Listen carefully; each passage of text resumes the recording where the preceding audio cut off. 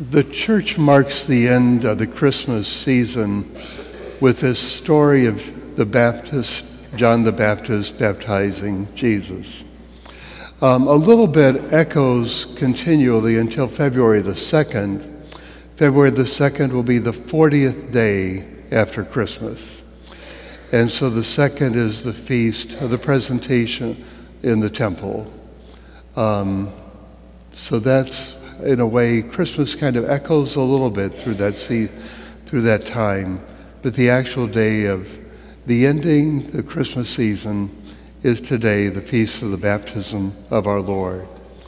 And what the church has been doing during this Christmas season is putting a focus on Jesus himself, having the heavens testify to who he is.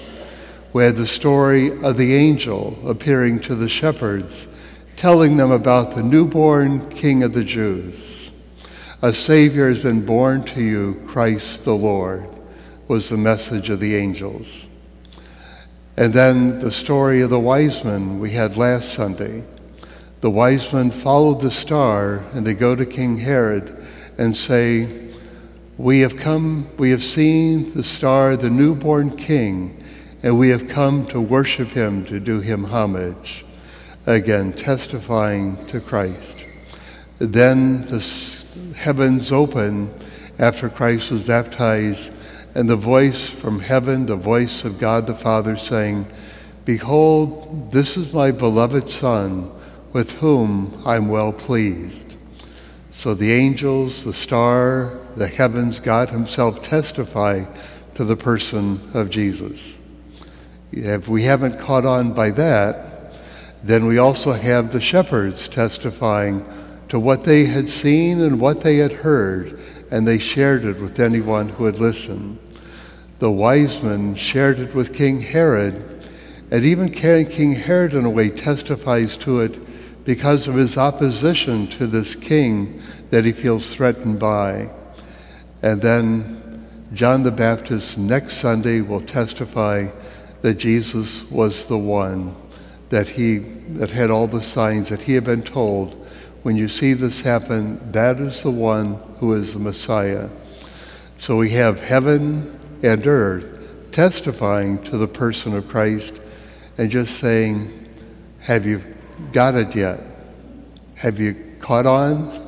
He is the one we're called to listen to, the one we're called to follow. He is the one sent by God, to which heaven and earth have both testified. And we won't be able to say later on, well, I didn't know that. Nobody told me that. I never heard that. Well, every Christmas season, the church has heaven and earth testifying to the person of Christ. So that's what that is about.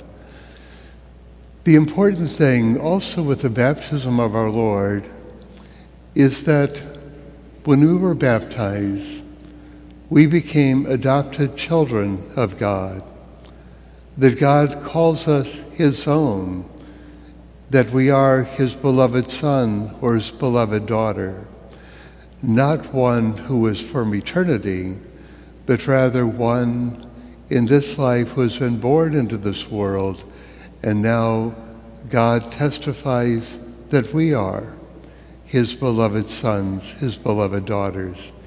In baptism, we believe we become children of God. In baptism, we become members of the body of Christ, that we're so united with him, we are one with him. And when the Father looks at us, he sees his Son, the entire body of his Son, which includes all of those that he's won, to himself. Our life in Christ in baptism is only the beginning of our life in him. It's a life that continues, that needs to grow, just like physically when we were born. That wasn't the completion of our life, but rather the beginning of it. And we needed to grow physically and mature, just like our spiritual birth begins in baptism, but it needs to grow and mature throughout our life.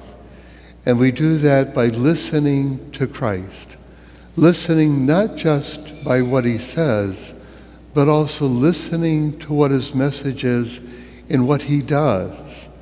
Everything that he does is also a message, a word for us, a word to us. His whole life testifies to the love of the Father for us and the invitation to be one with him.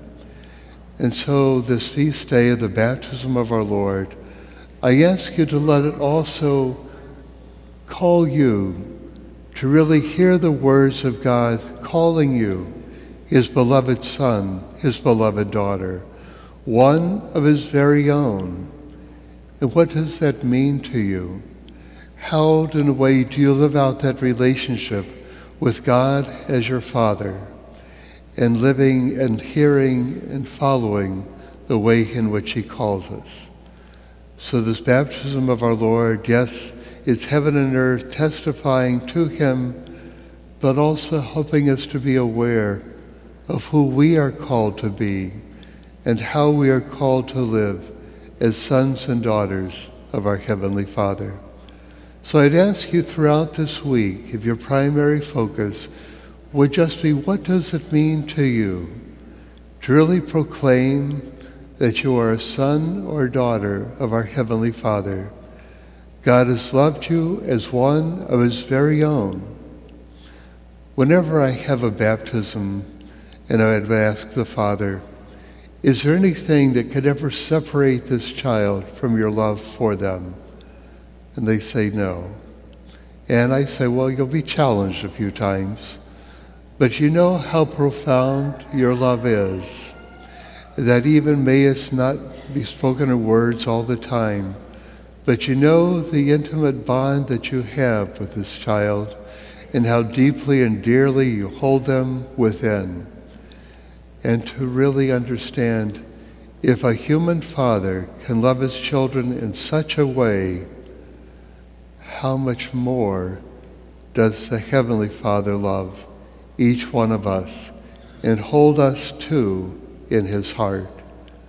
That's what I want you to spend reflecting on through this week, just that relationship of you with your Heavenly Father.